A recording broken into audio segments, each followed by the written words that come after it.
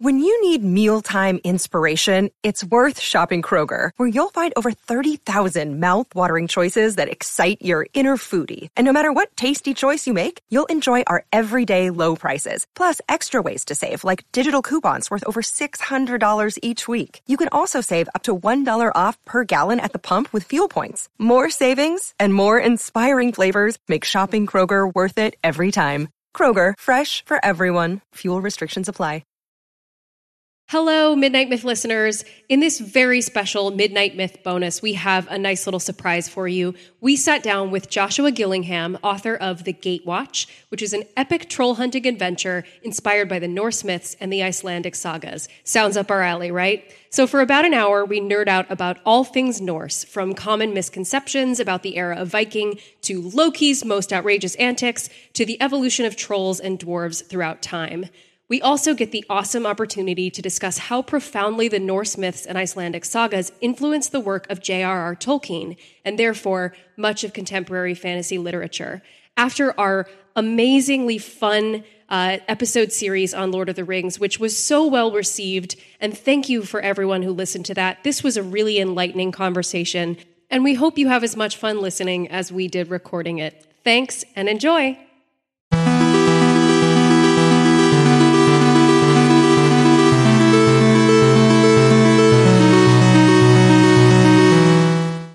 I would be thrilled. I am thrilled. I want to welcome Josh to the Midnight Myth. You're only the second guest I think we've had on the podcast ever. Josh, welcome to the Midnight Myth. Tell us a little bit about yourself. Thanks, Derek. Thanks, Laurel. I'm so glad to be here. Well, I am a Canadian author of Norse fantasy, and my first book, The Gatewatch, has just come out. It's a troll hunting saga inspired by the Norse myths and the Icelandic sagas, and it's been a long journey to get this thing in print, but now it's here, and I'm so excited to be here talking with you today. Yeah, we are so happy to have you. I'd love to know just a little bit more about the Gatewatch, kind of where you got your inspiration. Was there one key text that really set off this light for you, or has this been cooking around in your head this whole time? Great question. Well, you know what? I did not go to school to be an author. I did take a creative writing course, and that probably is the first thing that sort of stoked my interest. I just needed another credit to finish my degree, and I thought, I enjoyed writing, so I'll take this.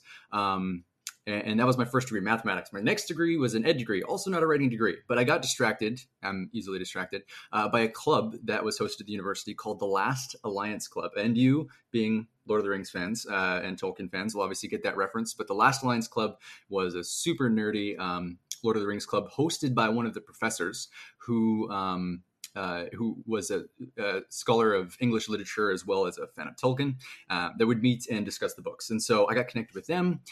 Through them, I got excited about Tolkien's work. And you can't read Tolkien and not come across some of the references in the Norse myths. From there, they showed me one of the sections of the library at the University of Alberta there that was full of the Norse myths and translations of old texts. I just devoured those. Like, I read the whole shelf, the whole thing. It was right at the back of the third floor, like a dusty corner nobody would ever go.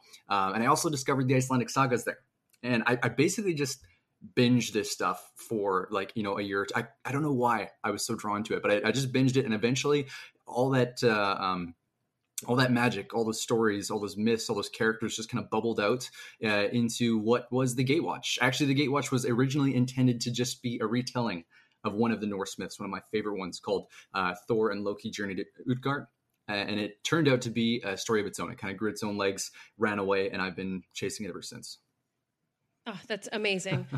So the Gatewatch came out in May, correct? Just a few weeks ago? Correct, May 17th, which is also Norwegian Independence Day. So that was really fun to line up that sort of cultural holiday with the release. But yeah, it's been out for about a month now.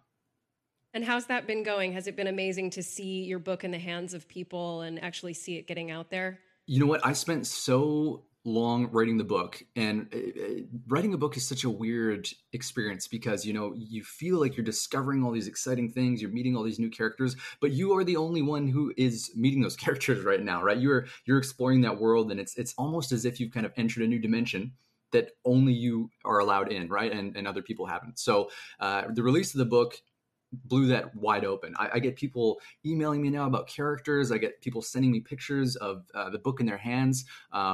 it's surreal, honestly. Like, it feels like something that I just imagined in my head has now somehow been birthed into the world, and other people are exploring the world as well. So it's an amazing feeling. I can't describe how surreal and how really cool that is.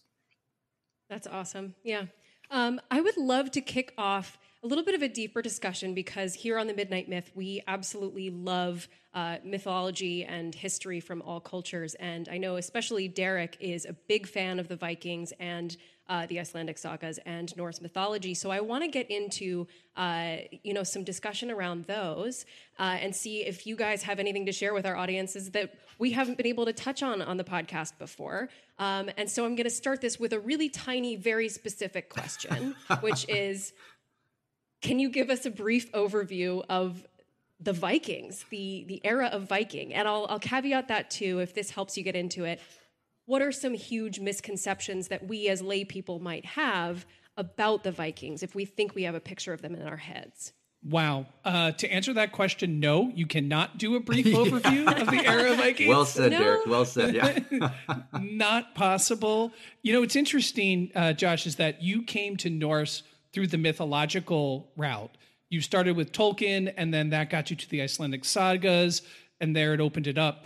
I came to Vikings through the historical route. Interesting. Okay. I was taking a class on the Crusades, and my professor mentioned that there were Viking trade routes that were reaching as far from, England, North America, all the way into the Middle East. Totally. And that the word slave came from the term Slav, because the Norse would take medieval Slavic peoples as slaves and sell them to Islamic caliphates, because the Islamic caliphates would not purchase Christians because they're part of what is called the Ummah, the umbrella of the Abrahamic faiths, but they would take pagans as slaves.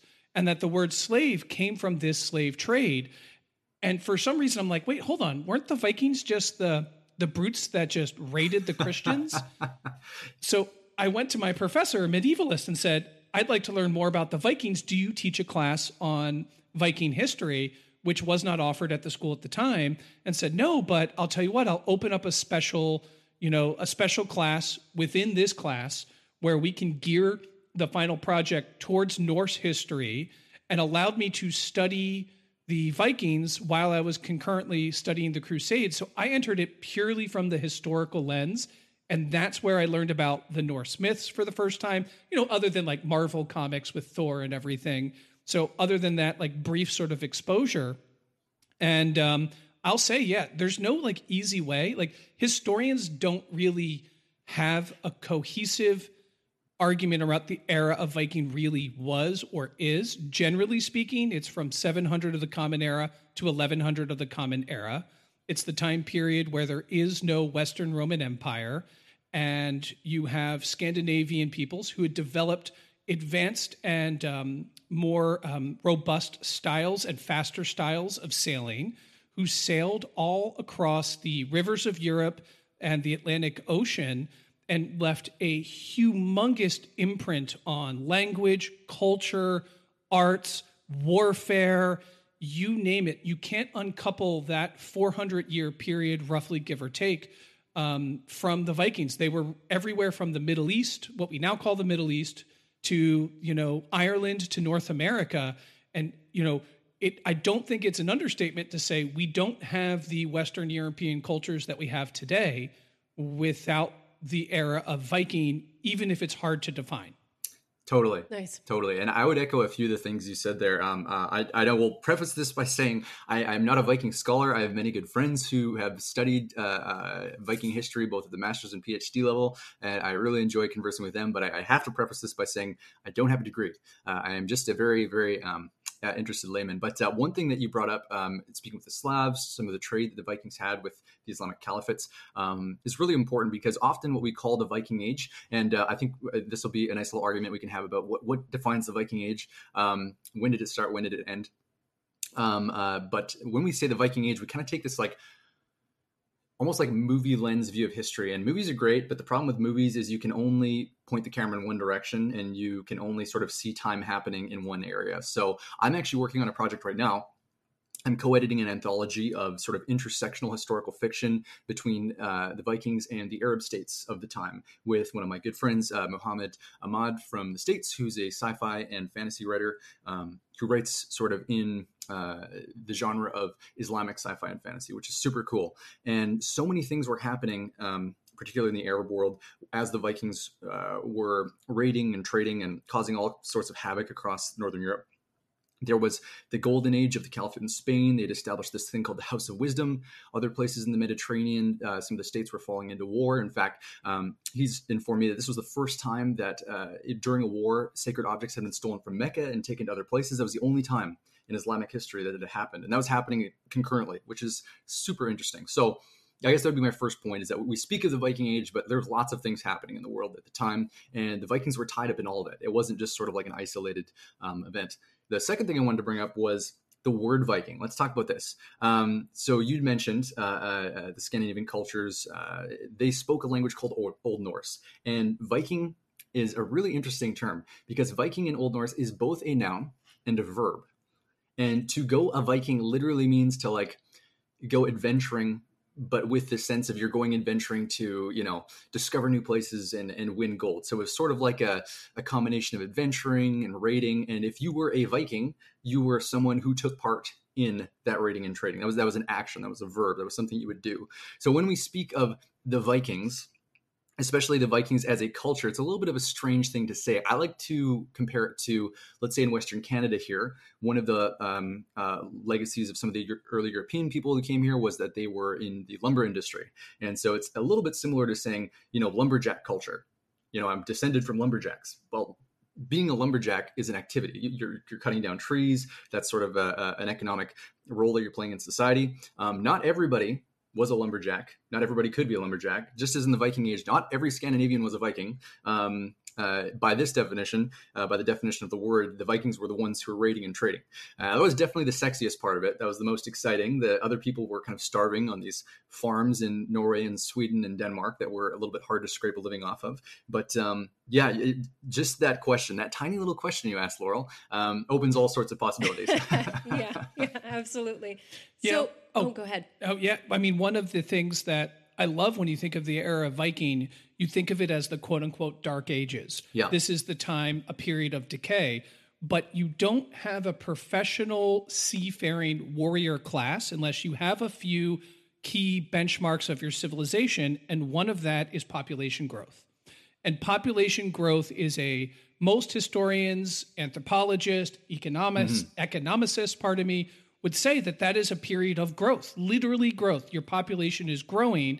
You have groups of people who are highly trained. They're highly trained hunters, they're highly trained warriors, highly trained sailors that in their society don't have a day-to-day job to do because certain material struggles have been met, like the struggle for food, the struggle for shelter, all things that you think of. The Dark Age is not prosperous. Well, it was the prosperity of the Scandinavians, as well as the cold, rugged terrain that which they lived in, that led the Scandinavian to become an adventurer, to become someone to seek their fortunes on the sea, to be an explorer. And all of these benchmarks kind of run counter to the idea that it was a quote-unquote dark age, though, there's not international law, but, there wasn't international law before the age of Viking. One of the things that I always want to recalibrate anyone discussing the Vikings is try to think of it if you want to think historically. Now, if you want to think in terms of myth and fiction, that's fine. But if you're trying to understand them historically, try to uncouple them from the very few sources that describe them as these brutish warriors, and that was the only thing that they accomplished. For example, in Old English, the Danes conquered the territory that would become England. There are several English words that are Danish in origin because of the impact that they had on culture. So how does a language get absorbed by another people? It's because they live together, they share their language, and then it has a huge impact. So many words that we currently have are Danish in origin that we're currently speaking right now because of the era of Viking and the impact that it has. So I think there is always this tug and pull with the Vikings when you talk about the misconceptions. The misconceptions of just ruthless warriors that did nothing but conquer and kill and enslave and torture and colonize. Well, yes, they did these things, but there's also this whole other aspect of Norse culture that's more interesting, that's more complex. And we always have to ask ourselves, when you're dealing in an era and a time that is, compared to our own, less governed by set law and order, there's no constitutions, an era where more might makes right, were the Vikings any better or worse than any other power that's out there? Probably not. Right. A question I have, is there any sense of cohesion between Norwegian, Danish, other Scandinavian cultures during this time? Or are we looking at very disparate tribes here? And one of the reasons I ask this is because we obviously have very few sources from, before Scandinavian cultures were Christianized, but we do have a really fascinating set of myths and shared gods and shared customs and rituals. And I'd love to know if there was any sense of cohesion there. Yeah, you know what? That's a great question. And you touched on something really important, because I think that in the historical texts, especially the Christianized historical texts, what they were seeing, you put yourself in their shoes, right? They were just, on their shores and their monasteries, and they were seeing these terrifying Viking ships coming, slaughtering all their monks, as no Christian soldier or person would ever do, and stealing all their relics. So for them, there's just this sort of nameless threat that's coming from somewhere in this void of the north, right? That's so, frigid and rugged that they have no interest in going there. The thing is, they were not organized, especially early on. I mean, Lindisfarne is 793, and that's where I would argue the Viking Age starts, because that's when, for me, sort of the European consciousness is awoken to the fact, hey, they're these raiders, and they're kind of given this persona. There's this description by the monk of the storm that happened the night before, and then he saw dragons flying through the sky, right? They kind of become mythologized in this instant, in this letter he writes to the bishop. So, but this was not, a king sending his warriors to go and specifically pillage. This was literally, like you brought up, Derek, I think this was a primarily economic issue. The method of inheritance in Scandinavia, which is very closely related to old Germanic law, was that the oldest son inherits everything. Right, so you get the farm, you get the treasures, you get everything. If you are the second son, you get nothing except to kind of be your brother's right-hand man, or second to your older brother, which siblings love, right? Siblings love that kind of thing. So there was a huge economic drive for Scandinavians to leave Scandinavia. There wasn't enough land, there wasn't enough resources, and go raiding. This was just a better economic option for them. Another thing that you had brought up, which was, was there some cohesion here? Over time, there definitely was, and Derek can probably speak more to this too. One of the most significant events in terms of bringing Scandinavia together was the campaign of Harald Finehair, who was the first king in Norway, and ended up kind of uniting a bunch of scattered jarldoms who had been independently raiding, trading, forming alliances, fighting against the king of Denmark, fighting against the king of Sweden. And if there was a moment that Scandinavia sort of was concretized into kingdoms, I would say that was it. Norway was kind of the last holdout. And even there, a lot of the Vikings who did not want to live under a king fled to Iceland. And I think some of the most interesting stories that we have about the Vikings and Viking culture, and also the best preserved for reasons we can get into later, are from Iceland. And that was in part due to the fact that Scandinavia had been united. It was moving towards more of a monarchical system like mainland Europe. And they wanted to preserve their culture and traditions.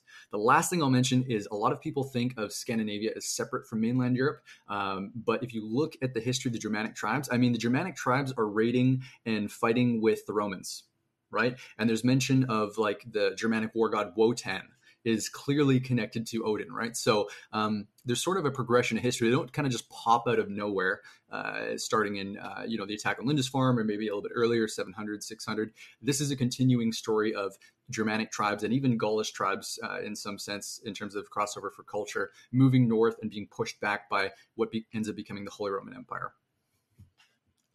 Yeah, I totally agree with everything. The one thing I'd add, the nation state as we know it doesn't exist in the era of Viking. Right. So the idea that there is a country with clearly defined borders that has some form of a national identity, the idea of nations doesn't exist.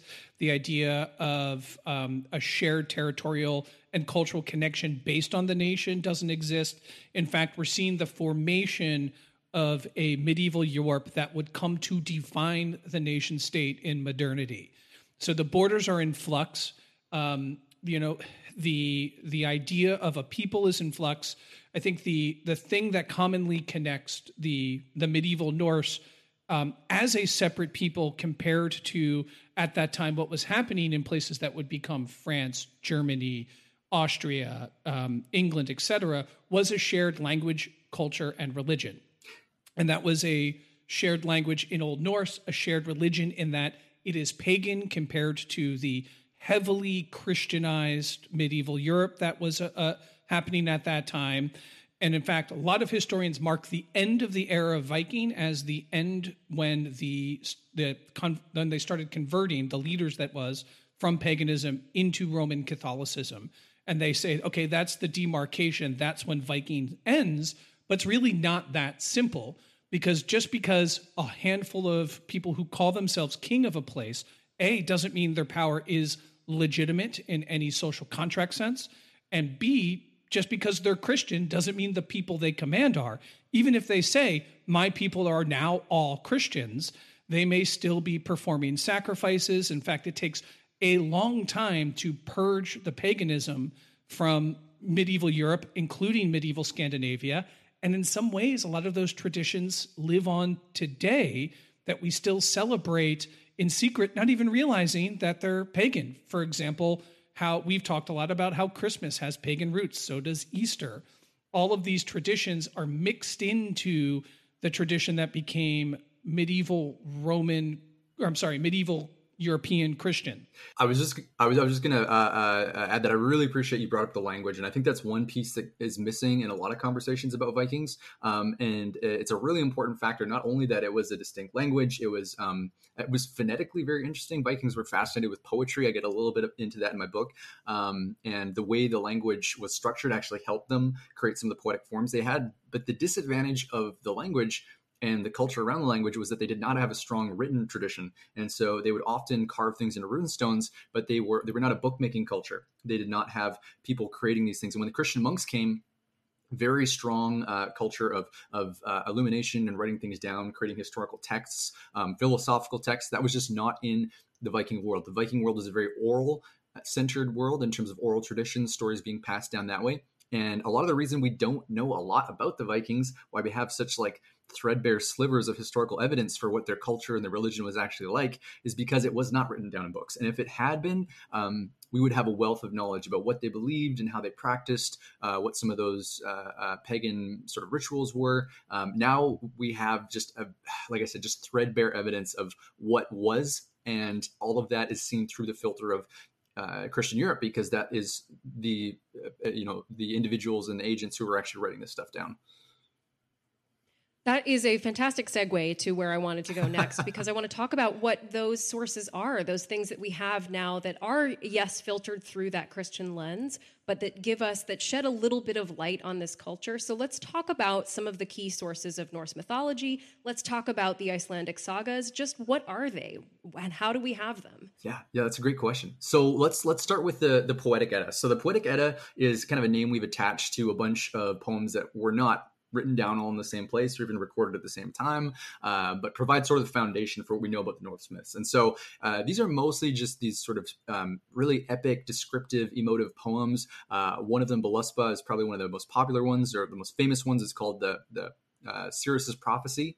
And in true Viking style, it's first few verses and we're already into doom and the end of the world and dragons flying over the sky. It's awesome. It's awesome, right? Another really popular one is Havamal, which is Sayings of the High One. And this is basically, if you're familiar with biblical studies, this is like Proverbs for Vikings. This is Odin sort of just giving one-liner pieces of advice about, life and trading and marriage and love and friendship, those sorts of things. And so those are sort of a loose collection that were sort of brought together, perhaps most famously by the Icelander Snorri Sturluson, in what we call the Prose Edda.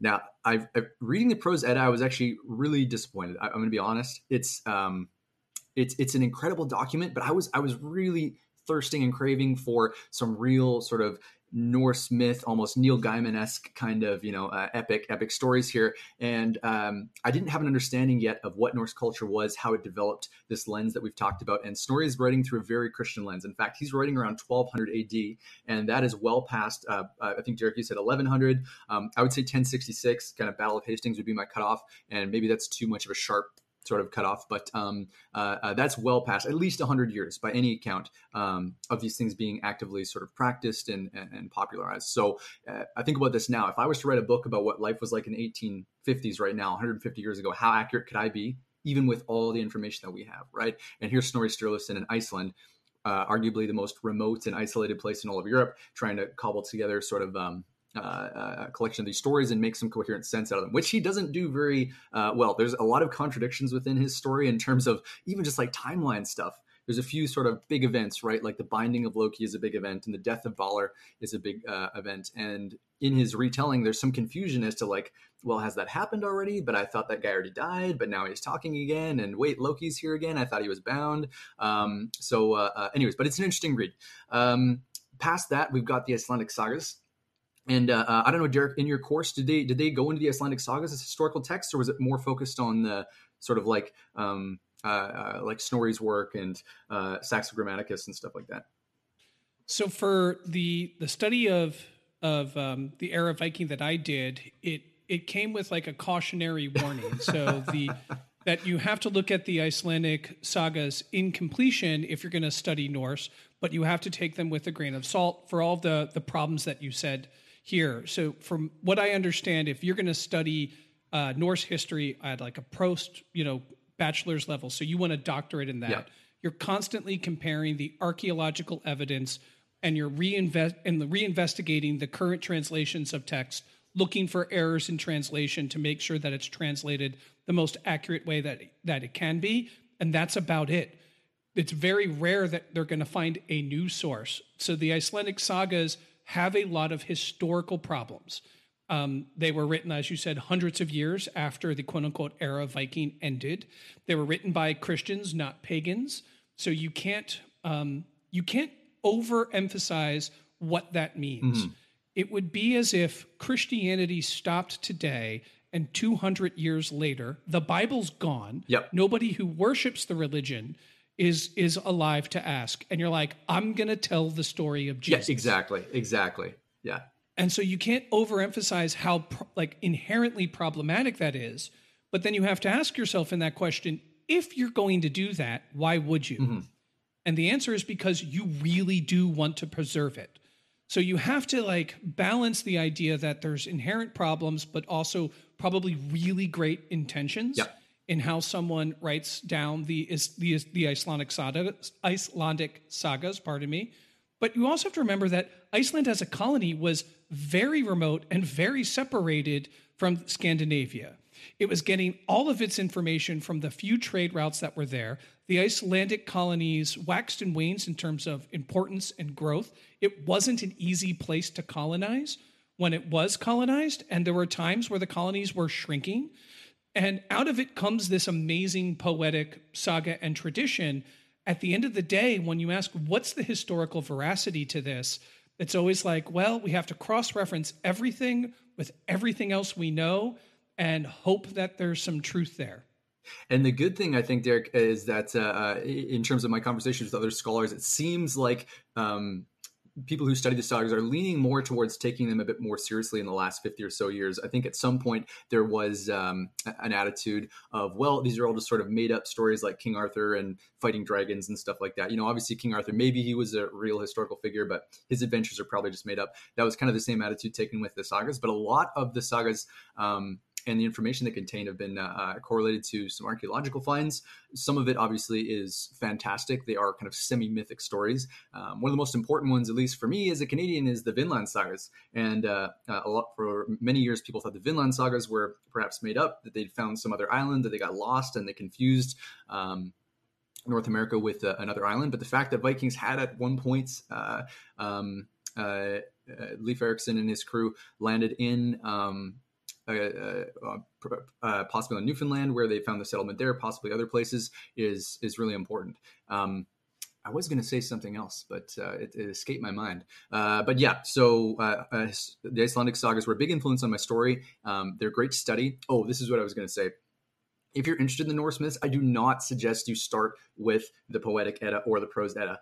Don't like that's you're like an archaeologist digging down layers. Like start with a translation by somebody who understands the scope of the the sources, who understands some of the conflicts and is able to weave them into some sort of coherent narrative. I would say very top level, really enjoyable read, and by somebody who really kind of loves the myths and has spent a lot of time wrestling with them is Neil Gaiman's The Norse Myths. His is a great sort of like overview in terms of who are the characters, what's the general arc of the gods and Ragnarok, and who's this Balder guy and why is he so important? And Loki seems like a good guy, but what's his role in the final doom of the gods? And then I would just go down layers. Kevin Crossley Holland does a really nice translation called The Norse Myths, Gods of the Vikings. It's a little bit more of an academic approach, and he's also got a debrief following every myth, talking about the sources, some of the contradictions, why he's chosen to present things certain ways. That's great. And the other guy I'll mention is Dr. Jackson Crawford, who is an incredible academic in the field right now, a younger guy, extremely prolific in terms of putting out YouTube videos and writing books and being an influence in terms of educating people about Viking history. And so I would start there. And then once you have that sort of grounding, then you have sort of a basis to go back to those old texts and sort of make some sense of them and wrestle with, like you said, Derek, some of those contradictions and migraines that come from trying to pull apart the threads of these different stories.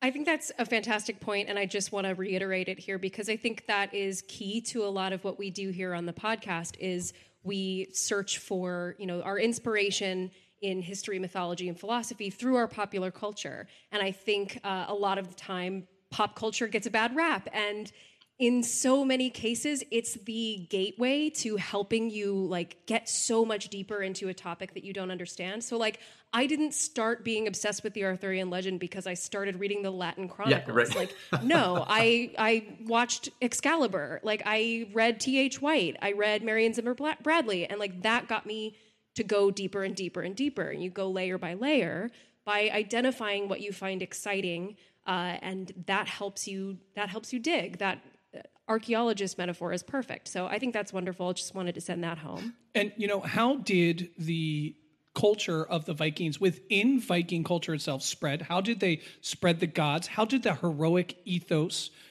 become? How did the language get so beautiful?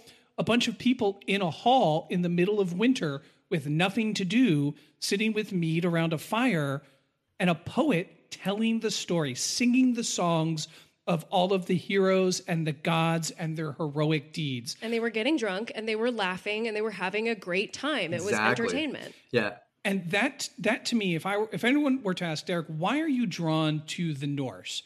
It's because there is an air of pick up your mead, sing your song, and then when the ice thaws, go out on a boat and find some enemies and conquer them.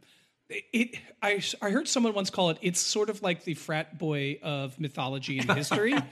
And I kind of gravitate towards that. But I mean, to your point, it was a popular storytelling mechanic to have a poet sing these sagas.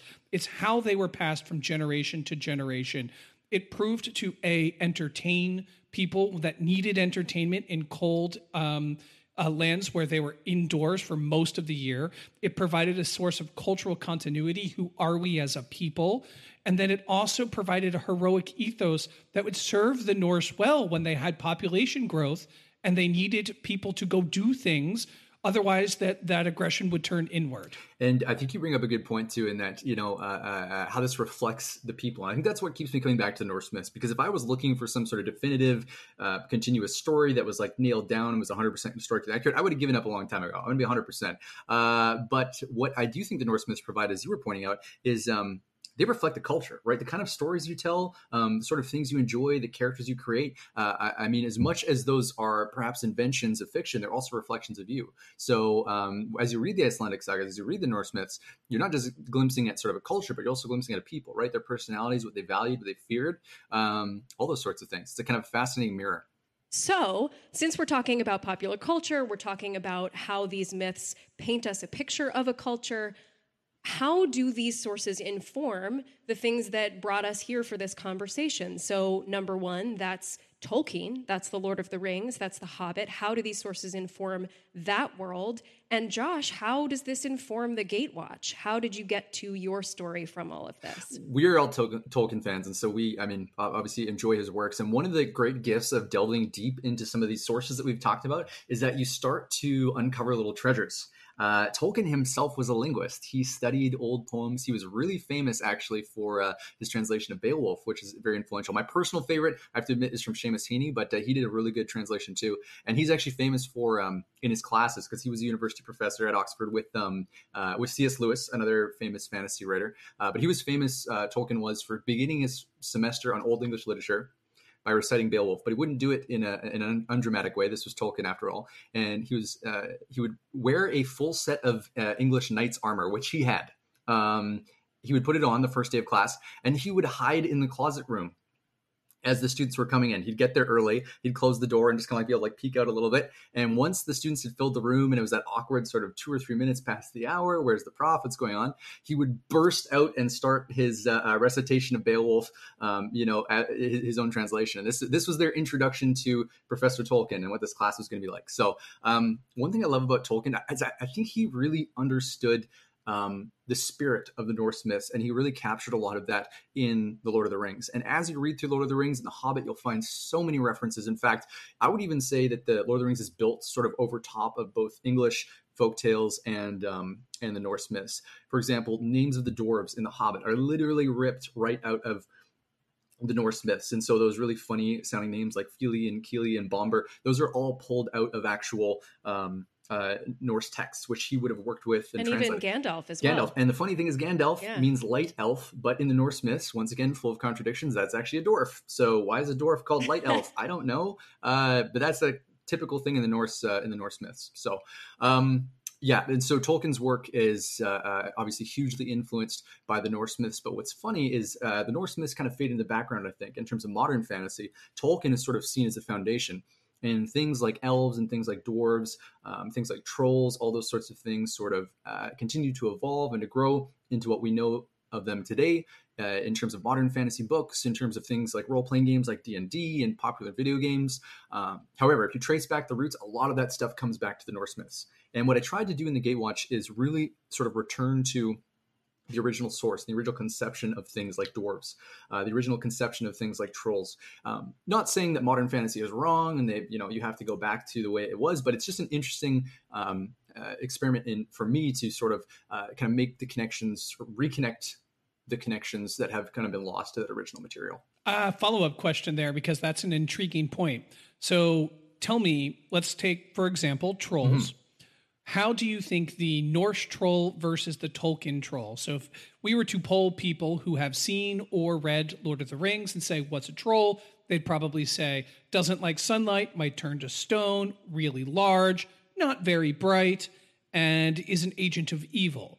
Now, when we think of it in terms of the Norse myth, where is that incorrect, correct? Like, what do you think? Here's where we really start splitting hairs, because trolls, while they do feature in the Norse myths, are also heavily, heavily influenced by sort of Christian folklore of Scandinavia, which was happening around, 1600 to 1800 AD in places like Norway and Sweden and Denmark. And most of the stories that we would have heard of as kids about trolls, if they were from some of the Scandinavian folktales, would have been Christianized versions of some of those original stories. So one of the classic tales is Ashkeladden, which is a young boy, and his name roughly translates to the boy who sits by the fire, which culturally would have been taken to mean the lazy kid who sits around home all day and doesn't want to do anything. That's kind of what his name means. And he often goes and encounters trolls. So he's got older brothers who are constantly being scared away by the trolls. And he goes and they are typically dim-witted.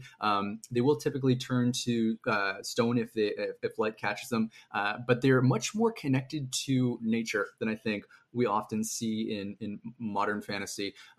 And Tolkien, he's close to the myths. So Tolkien, his presentation of the trolls is fairly close to maybe what some of those folktales might have been. Modern trolls, for example, like trolls in games like Skyrim. I love Skyrim. That's very influenced by sort of Viking culture, and they're trying to capture the Viking ethos. Trolls in that game bear almost no resemblance to trolls in Scandinavian folklore, as much as I love that game. Often trolls are depicted as being huge as mountains sometimes, big as trees sometimes. Often people can't tell if it's a troll or a stone. Oftentimes they're going back and forth in the Icelandic sagas. Trolls are also tied up very closely to things like magic and witchcraft. So often trolls are casting curses or hexes on people, and sometimes magical items are needed to fight them. Grettir the Strong is a Icelandic hero who ends up wrestling with a troll at one point in time. And so yeah, when even the word troll itself, you kind of have to split it between what's the Norse myth conception of a troll. We're talking Viking age, right, 800 to 1100, and then what's the Scandinavian folklore interpretation of a troll. And certain artists like John Bauer has got some incredible artwork of myths and fairy tales from that time. He is writing from a much more sort of Christianized perspective. His aesthetic is incredible. And pulling apart those threads is kind of part of the challenge. So my trolls are sort of a blend of the Norse and the sort of the Christian folktale version. They're scary. They've got magic. They're not the smartest, but they're super big and powerful. And if you walk by them at night, you would think that they were a tree or a hill in a swamp or things like that. They're very connected to nature. Very cool. Let's talk a little bit about the dwarves. Yes. I was going to say, are you going to say dwarves? Because I know this is a subject that means a ton to you, yes. Josh. I've always been interested in, and this is true of myths and legends anywhere, with creatures that have 1 foot in our world and 1 foot in the magical. Yes. Creatures that can be sometimes helpful, sometimes they can be mischievous, sometimes they can be evil, sometimes they can be your good fortune. Mm-hmm. And I think it's a fairly universal concept. You have, for example, in Islam, you have the jinn, you have gnomes, you have elves, you have all of these, you have fairies, for example. You have all of these creatures all over the world that have these like partly magic but partly earthly component to them. Now, if I remember correctly, and I could be misremembering this, so stop me if I'm wrong, dwarves are also considered dark elves in Norse myth. Is that right? Or have I misremembered that? Well, you're not misremembering anything. So this is a huge contradiction. In the Norse worlds, there are 9 worlds, but different accounts will give different names to the different worlds. Elves are one of the great mysteries of Norse mythology. There is not a lot, if hardly anything, said about the elves at all, and yet they have their own worlds. So Alfheim, for example, is the land of the light elves. What is a light elf? What do they look like? I have no idea. I've never read anything about a light elf other than a random name thrown in here or there. And then there's Svartalfheim, which is the land of the dark elves. Who are the dark elves? In some sources, they're sort of nodding towards that notion of, well, the dark elves are the dwarves. But then there's also a realm called Nidavellir in some accounts, and the Nidavellir is actually the term I choose to use for dwarves in the Gatewatch. And that's the land of the dwarves. So how can the dwarves be living in Nidavellir, but also Svartalfheim? Are dwarves the same as dark elves? This is the kind of thing you run across. Like this is par for the course when you are digging into Norse text. Like who? There's no agreement onto what this thing is versus another thing. So my question, or sorry, as for your question, maybe I don't know, possibly. Nice, yeah. I can tell you that in the Tolkien sense, the dwarves were always my favorite characters because they're bearded and I am bearded. They are stubborn. I am stubborn. And I like their connection to craftsmanship. They like to do things. They're pragmatic, philosophically, not necessarily politically conservative. They're not going to like buff their traditions. They're not going to try to upset the order of their society. They're going to be stout and stoic and proud and sometimes a little foolish. But when I encounter them in Norse myths, they're a little different. Sometimes they're kind of devious. Sometimes they're a little mistrusting. They're still great builders. They build, for example, Odin's spear. They build Thor's hammer. They build all of these magical treasures. There's a great story where they build oh my God, Thor's wife, I forget her name. Sif, her hair, right? Sif, they build her golden hair because Loki got drunk and stole it because those are Norse myths. Because why not? That's what Loki does, right? Yeah. So tell me, how do you use the dwarves in your book? Tell me about them. What do you think? Yeah, well, and you bring up Tolkien, and Tolkien's dwarves, I think, kind of form the foundation for what we think of as modern fantasy dwarves, right? Beards, axe wielding, like you said, sort of Scottish accents, very important, very important. Bonus if they got red hair, right? Yeah. And that's in my opinion, that's one of the farthest one of the ways Tolkien kind of strays the farthest from the Norse myths in particular is his depiction of dwarves. In Tolkien's world, there is this sort of dualism of good forces and evil forces, and that is another really frustrating thing for Western readers reading the Norse myths, is there is not a sense of good and evil.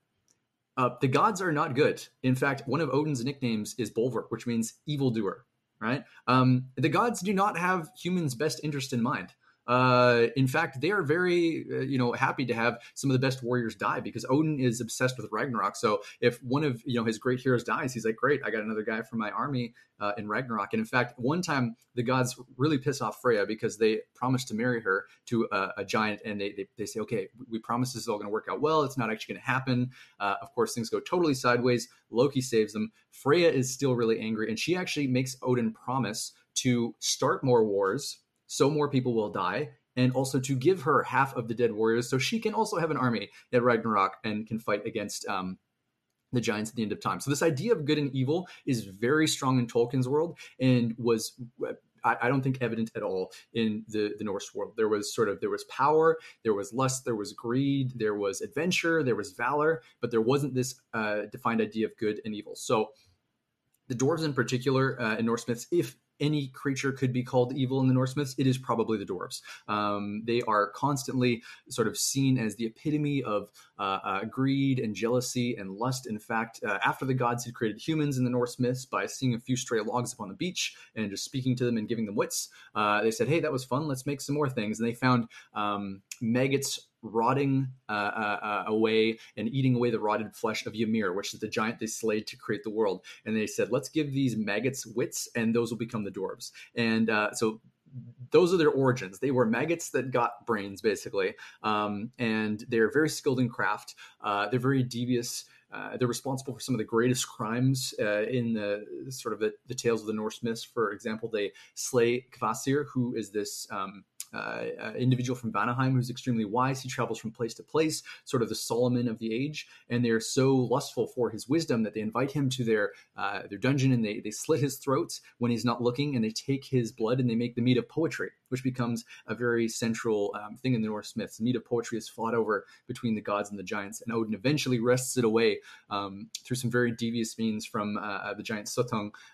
There is seduction, there's trickery, there's slaughter. There's kind of a race as they both transform into birds and race back to Asgard at the end. It's all very exciting. But the dwarves are not seen as nice creatures. In fact, they're seen as quite evil, which is a stark contradiction to modern fantasy, where they're usually part of the quote unquote sort of good side and seen as being virtuous in maybe a more conservative way. Yeah. So in the Gatewatch, I wanted to reflect that, but I also wanted to press on that a little bit. So the dwarves are depicted much more like they are in the Norse myths, and the main characters, who are troll hunters, have this very stereotypical conception of what a Nidavel is. And the Nidavel, of course, is the term I'm using for dwarf in the story. So they're deceptive, they're full of magic, they're great smiths, they're very envious, they're full of lust, and they'll kind of always try to trick you or lie to you. And in fact, the characters do get tricked right at the beginning by a band of Nidavel. As the story goes on, though, they encounter other Nidavel and end up befriending them. And there's this narrative of sort of stripping away those stereotypes within the world and pressing on this idea that one race is one certain way. There's always a spectrum. So wow, super, super awesome. I'd like to unpack a few things there, sure, if you don't mind, because one of the lenses that we also use at the Midnight Myth is the philosophical lens. So you talked about the absence of good and evil in the Norse mythic sense. And I want to push back on that a little bit, if you'll permit me, yes, Josh. Let's do this. Let's get into it.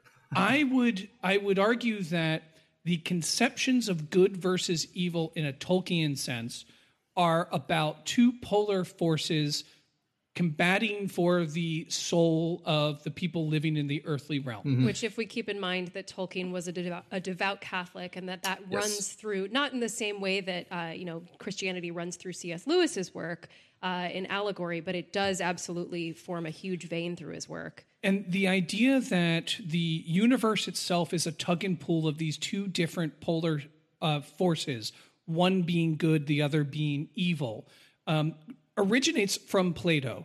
And Plato, and writing down the writings of Socrates, described the universe as a conflict between ignorance and self-knowledge. The more ignorant someone is, the more harm they do to themselves and those around them, the more self-knowledge you have, the more virtuous you are, the closer you are to becoming a divine being. And that echoed into, all of the original scholars who formed medieval Catholicism were Neoplatonists for the most part. So that is absolutely there in Christian thinking. And it forms this idea that the best and the most important struggle are between these two little spheres. Good and evil, I would argue, now I couldn't put myself in the mindset of an ancient Norse person, but good and evil are very different in that good is to be a successful whatever it is you're doing. So if I'm a warrior, I'm going to be the best warrior. I'm going to fight. My job is to fight, and if need be, to die. And if I die, I get rewarded by hanging out with the gods. The gods themselves don't have the best interest in people in heart implicitly. They are not all-knowing, they're not all caring, they're not all loving in the way that the Christian God is described, but they are material in the fact that if you please them, they'll give you what you want. So the idea isn't that the gods are going to be there to benefit you de facto.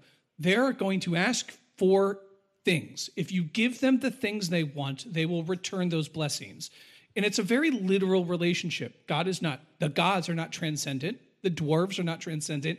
They live in the same plane as you, right? We all live on Yggdrasil, and we're all existing simultaneously. And I would say good and evil aren't really concepts that apply, and that if you were to ask a Norse warrior, what's it mean to be good? It's like, well, to die in battle and have Valkyries take me to Valhalla so I can drink with Odin. They would describe that as good, and to be a coward would then to be evil. What I think is awesome about Tolkien is that he takes that mythic structure and then he applies that Neoplatonic, medieval Catholic sort of polar relationship to these myths that then make it really clear to us, the reader, who we should be rooting for and who we should be rooting against. After all, it is the Christians that said the Vikings were bad to begin with, right? It was the medieval monks and Christians under the Viking sword and spear that wrote that they were awful and terrible and gave us this idea that they were all bad, which I think we should butt up against. So I would say to say that good and evil is absent is only to say that to what we define good and evil as in a more traditional medieval literary and Catholic Neoplatonic sense, yes, that is absent, but there is another form of good and evil in a Norse sense. I don't know if that makes any sense. Yeah, I think it all gets to the point that it is a significant shift in terms of the perception of the reader or the audience here. So we are used to a certain conception of good and evil, and when we encounter this one, which has different kinds of ambiguities than we're used to, it's a little bit of an adjustment that we have to be able to prepare for. Yeah, and I would build on that too. I would say the Norse myths are distinct, perhaps from any other mythology I've read, in that right from the get-go, like literally in the first few verses, we know the gods are doomed. All right, the gods are not going to live on Olympus forever. There's not going to be a second coming where all the bad guys get wiped out. Like, no, the gods are doomed. They're going to die. Okay, and they are in power right now, and they have power now, but eventually that's going to crumble. And so if there was a duality, and I agree with you, I think the Christian conceptions of good and evil are maybe a little bit too dualistic to kind of overlay with these myths. It was a different culture, different time. I think the central tension here, though, and a helpful tension for me to reflect on as I read the myths, is this tension between order and chaos. And the world of the giants, the world of Nilfhel represents chaos, and the world of the gods represents order. Now, as we know, and I mean, this is a great time to talk about this, even socially and politically, order does not always mean good. All right. Order is not good for all people. It is good for some people, but it also harms other people. Chaos is not good for all people, but it can be sort of a releasing or a freeing factor for people as well. So I used to be really conflicted when reading the creation myth, for example. The giant Ymir appears in Gillingham, and literally Kevin Carsey-Holland's translation, the first line, it says he was evil from the first. I'm kind of thinking, like, how can there's nobody else around. Like, how can you be evil if there's nobody even to be evil to? But I think what he's getting at is that the giants and the frost giants and the fire giants represent forces of chaos. And the forces of chaos were sort of, they were there first. They were kind of the original. And order sort of develops out of chaos. And in fact, order only establishes itself after the gods have slain Ymir and taken his body, torn it up, and made the earth, right? So they are creating this order. However, that order cannot last for all time, and humans are a part of that order. And so we maybe feel like we side with the gods because we like that order, and that order seems to kind of benefit us in the cosmic scheme. But eventually, that order will crumble. The gods will fall. Ragnarok will happen. But it will all happen over again. There's a rebirth narrative as well in the Norse myths where the children of the gods will hide away in Yggdrasil. They will emerge from the tree after all the fires have died down, and they'll find like the chess pieces that the gods used to play with in ages gone by. And so there's this sort of cyclical narrative where this sort of rising and falling of order and chaos are happening. And for me, I guess if there was a dualism or a tension there, that's probably more what it would be than like a good and evil. But you guys are making me think of all sorts of new things here too. So I appreciate this. Yeah, I think that's an awesome distinction. Yeah, right. And right back at you. I love that idea of the tug and pull of order versus chaos. In particular, the nuances, because if we apply that lens to the dwarves in the Norse myth in the strictest sense, they are, for the most part, second-class citizens who are, like, their main job is to build things for their master class. And every once in a while, they're like, they're not looking. Let me cut their throat. Totally. And that, to me, is a interesting lesson to say that these dwarves who are supposed to be the quote-unquote, that there is the evil ones, they are the evil ones, the closest in our, like, contemporary good versus evil sense. But yet, they also have to do the bidding of these more powerful forces. They certainly don't appear to be free. So why should they, like the Aesir or the Vanir? Like, why should they like the gods and the goddesses? They shouldn't, right? Of course. And they're constantly lusting after what the gods have. I mean, and Freya kind of becomes the maybe over-sexualized embodiment of this. But the dwarves and the giants are constantly trying to get at Freya. Like, that's so many of the myths are, a giant wants to marry Freya, or a dwarf wants to, spend, nights of bliss with Freya. And so she kind of becomes a metaphor in some sense of sort of the everything the gods have, like the splendor, the wonder, the riches, the power, right? It's everything all wrapped up in one. And from the gods' perspectives, them having that power and wielding it is a good thing, and that's what they want to continue. But for a lot of other characters, like you mentioned, that's not. They're playing second fill to these gods. They're making them treasures, but they're not they're not fighting battles. They're not gaining glory. They're always kind of secondhand. So really interesting questions pop up from that. And if we ask ourselves, if we are an ancient Norse person, why should we follow X, Y, and Z? The answer that we learn from the myths is because they are mighty, because they are strong, because they have the power to subvert others to their will. And that is the order by which we see from Odin down to Thor, down to the heroes of all of the Norse sagas, force of arms, force of will, being a male warrior is what you want to be at the highest level. That is where authority and power comes from, which is where authority and power comes from in an ancient Norse society. And we look at that from a contemporary lens, especially contemporary 2020 America lens, and we see those power dynamics still coming out in narratives today when we ask ourselves, where's power come from? What makes it legitimate? How is legitimacy, conceived?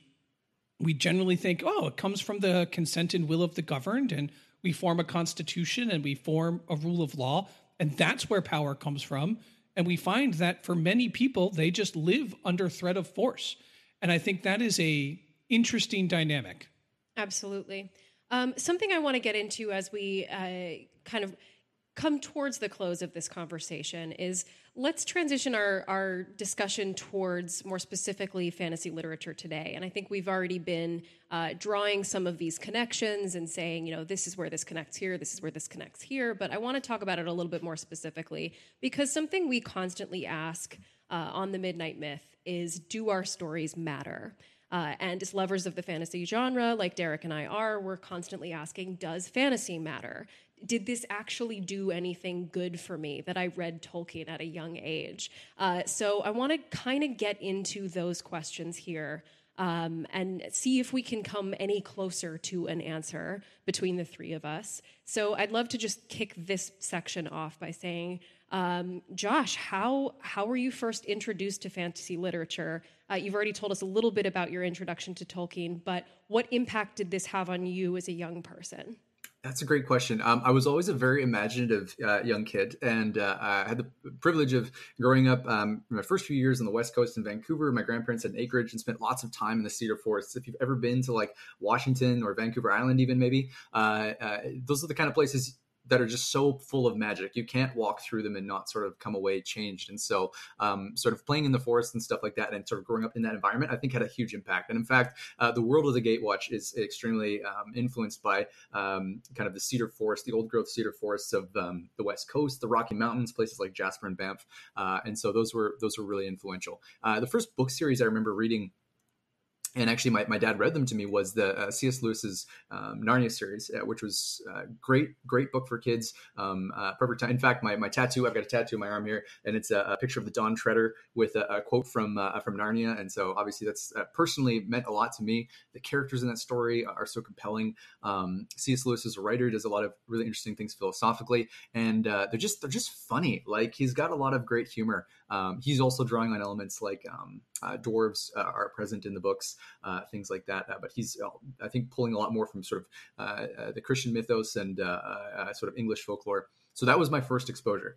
My uncle, who was a bachelor at the time, living downtown in Vancouver. And Vancouver is a very artsy city in Canada. I'm not sure what the equivalent, maybe San Francisco or something in the States. But he sent us The Lord of the Rings, and not just the books, but one book containing all 3 books. It was about this thick. And it had like this huge, it was huge. Like, I could have used it to lift weights, and it had like an introduction and speaking Elvish and stuff at the back. It was massive. And once again, my dad read it to my brother and I over the course of 3 years, the whole thing, voices and all. And it just so happened that as he was reading him, the Peter Jackson movies were coming out. So we would literally like finish book 1, and like 6 months later, we'd go see Peter Jackson's interpretation. So it was just, it was a very formative time. It was a thing that connected with my family and was influential to me that way.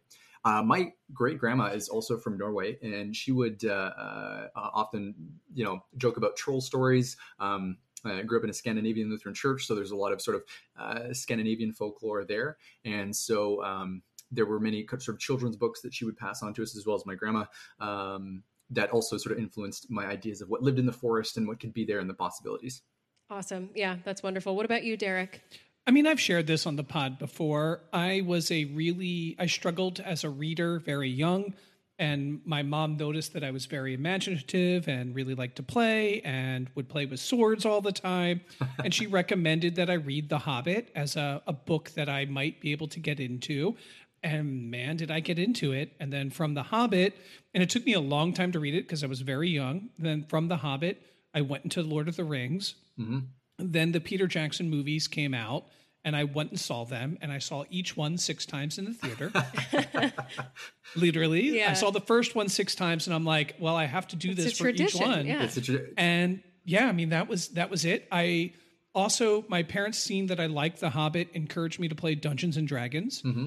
and because it involved reading. So this was also during the Satanic Panic, where parents thought kids playing Dungeons and Dragons were doing Satan worshiping. Mm-hmm. And my parents were like, you should play this game, Hail Satan. And they got me Dungeons and Dragons 2nd edition, like starter kit.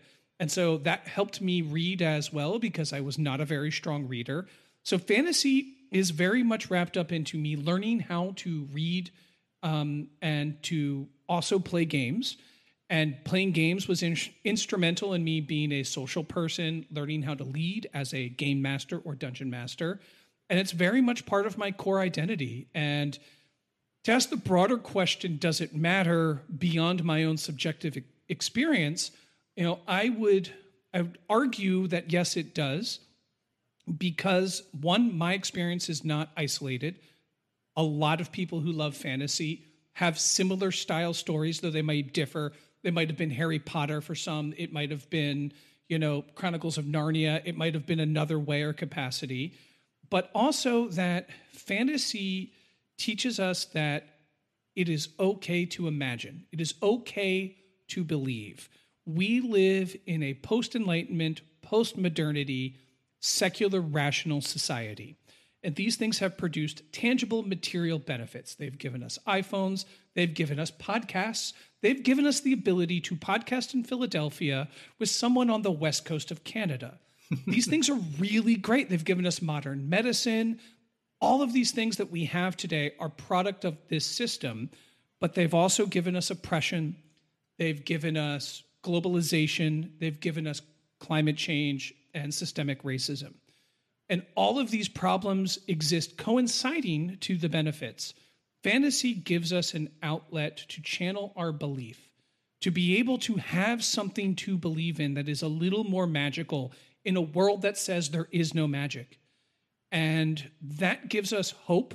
It can sometimes provide us with escape, but more often, I think it arms us with the tools that we need to combat the things that modernity has gotten wrong. For example, Harry Potter as a book against fascism, Lord of the Rings as a book about multiculturalism and coalitions coming together to defeat oppressive powers. Playing games, teaching us to interact with each other in a competitive environment that's good-spirited. All of these lessons that we can learn, that we can apply in our rational day-to-day selves and our rational day-to-day lives, they start from fantasy. And they start with saying, I'm okay with a little bit of magic in this world. I'm okay believing in something. And once we allow ourselves to believe in something greater or powerful that's more good, even in the absence of any theological structure, in the absence of any, like we're not just joining a religion or a cult or anything, that's why you can have young people marching the streets demanding for universal rights. Because what is universal rights? We made it up. It's as imaginary as is Odin.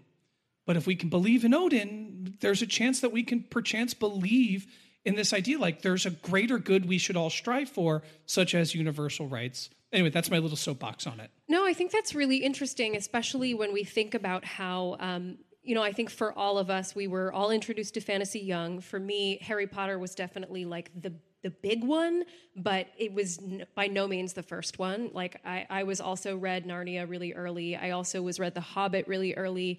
I read this really cheesy series about unicorns, and how they had their own like fantastic kingdom that you could get into from the real world, and you could actually be a princess of the unicorn kingdom. Like, it was amazing. This was a huge part of my life, and I'm still reading fantasy, and I'm still reading sci-fi, and so morality, I think, is really tied up into this because we're introduced to it so young, and it helps us to formulate our morality, formulate our empathy, our compassion for different groups of people. So, like you said, Harry Potter helped me to realize when fascism is looming. Like, it helps me pick out when things look really bad because I watched Harry and pals go through that. So my question here is, let me see if I can formulate this right. Because there is such a difference that we've already pointed out between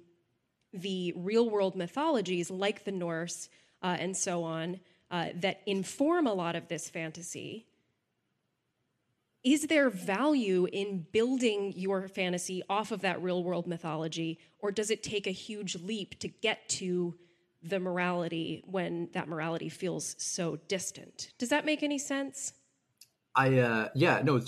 Totally. And if I could build off a few things that both of you said, I maybe preface this with, I was gifted Neil Gaiman's masterclass over the Christmas break, which is, for me, was just a great sort of, I'd already written my book, but it was nice to just hear him talk about his process and stuff. And he had this great quote about fantasy, and he admits to quoting somebody else. He couldn't remember who it was, but what he said is that he's talking about fairy tales, right? These stories, they're not real. Yeah. They're not real, but do they matter? And he says, fairy tales are more than true, not because they tell us that dragons exist, but because they tell us that dragons can be defeated. And that's such a powerful notion for me. That was reiterated by a conversation I had with my wife a while ago. She was thinking about maybe doing a counseling degree. She's a nurse, so is already sort of in that field, but was thinking about doing some counseling courses and certificates. And one of the things she came across was book therapy.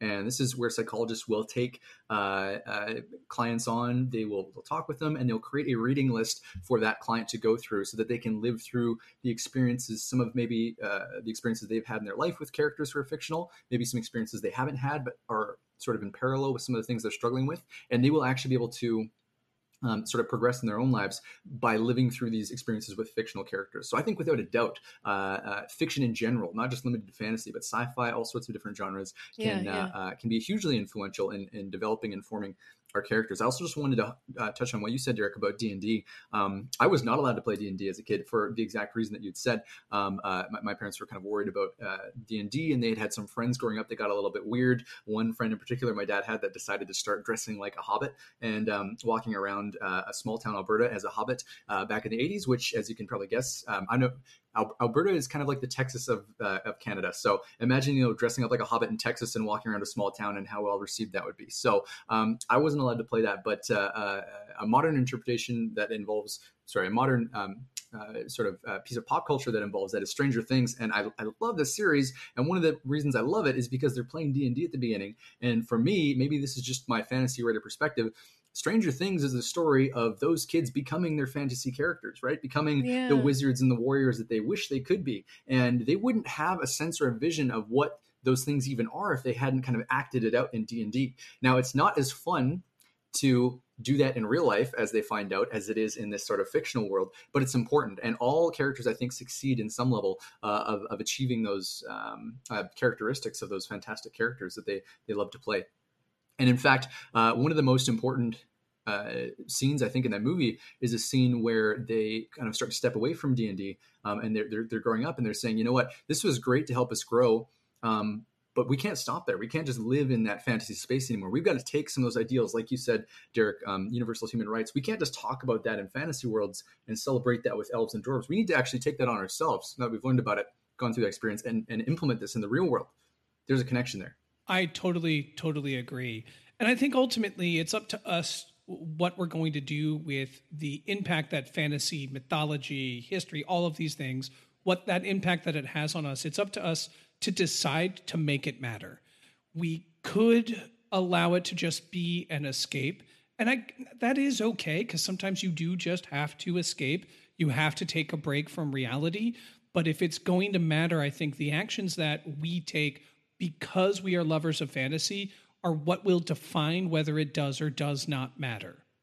And Laurel, I think you specifically, I agree with that. And I think, Laurel, you specifically mentioned myths. And I would draw a distinction between myths and fantasy. For fantasy, I would say a lot of fantasy is built upon myths, but myths themselves, I feel, are almost kind of like the distilled essence of kind of what fantasy is. There's a great quote, once again, I can't remember who said this. It may have been even in the Neil Gaiman masterclass, but they were saying of myths, once again, stories that are kind of not true. Why do we care about myths? Myths are stories about things that never happened and about the way things have always been. And there's just something so fundamentally human about the myths. Like we were saying before, the Viking myths reflect the Viking culture and the Viking people. So the myths we tell, the stories we tell, while they may not be about concrete physical historical events, are really stories about ourselves. And that's stories about ourselves on a much deeper level than maybe even in some sense even historical stories are. Well said. I mean, that's a huge part of the essence of the Midnight Myth, too, is just trying to understand who we are and why we tell the stories that we tell and what we can learn from them. Can we take them forward into the real world and make ourselves better people, learn and grow from them? So thank you. This has been a crazy awesome discussion. I have learned so much. I hope that you guys have learned something from each other and that this has just been amazing. So I would love to hear at the conclusion, just say, are there any other final thoughts on the role of fantasy literature, on Tolkien, on Vikings, or Norse myths that you guys want to share here at the end? Josh, you go first. We've covered a lot of ground here, and I could probably talk your ear off for the rest of the day, but no, this has been great. And one of the joys of kind of going a little bit deeper into some of the Viking stuff, Derek, with your background in history, is that, we can kind of talk about some of these issues that aren't so surface, right? We're not sitting here talking about, arguing about, like, did Vikings have horns on their helmets or not, right? We can kind of go to the next level and explore and engage with that. And I also just want to say, I love what you're doing with the podcast here. I think that there's a lot to be said about sort of fantasy fandom. That's an important part of the culture, but I really appreciate kind of the reflective piece and approach that you're taking to different fantasy works, especially Tolkien. And I think he himself would really appreciate that, because I think that's the way he wanted his books to be read. So thank you guys for hosting this. Yeah, thank you for saying that. Thank you for being here. Yeah, and Josh, so plug away, like whatever Yeah. you need, plug away. Everyone should please. read The Gatewatch. How can people reach you, find you, get your book? Give us the plug. Sure. Okay, here's the full plug. So The Gatewatch, it's available on crowsnestbooks.com. That's the best place to get it. This is a Canadian story published by a Canadian publishing house, which I'm really proud of. And so if you're going to order The Gatewatch, I encourage you to order through them. It's also available through your local bookshops. They can order it for you, a hard copy. It's available as an ebook on Kindle as well as on Amazon. So pretty much anywhere you can find books, you'll be able to find it. It is The Gatewatch by Joshua Gillingham, and I'm hoping to follow it up with a sequel here very soon. So keep your eyes out. You can find me on Twitter at Josh M. Gillingham, or you can check out my website, which is joshuagillingham.ca. That is .ca, not .com. Wonderful, wonderful. Thank you so much for coming onto the show today. I can testify The Gatewatch is a fantastic book. Everyone, please go and go and buy and read the book. I have really enjoyed having you onto the podcast, and let's do it again. For sure, anytime. Name and place, or time and place. You say it, yeah. Absolutely. And just to say really quickly, in case you're listening and you haven't figured this out yet, no, Vikings did not have horns on their helmets. Enough said. There's no evidence of that. That was made up by Enlightenment opera. It doesn't exist. Darn it's you, not a Wagner. thing. Yeah. For many reasons. Though I would argue that we know more about Norse myth because of Wagner. Oh, of course. So he did more good to revitalizing for a generation all of the Norse myths and the Norse stories, but he got that one wrong, and it's not true. No horns were on helmets. Kill the wabbit. Kill the wabbit. I was going to say that's the topic for our next episode. That'll be the next hour of conversation. Yeah. I'm ready. I am so ready for that. Well, Awesome. Everyone, thank you for listening. Josh, thanks for being here. And until next time, be kind. Be kind.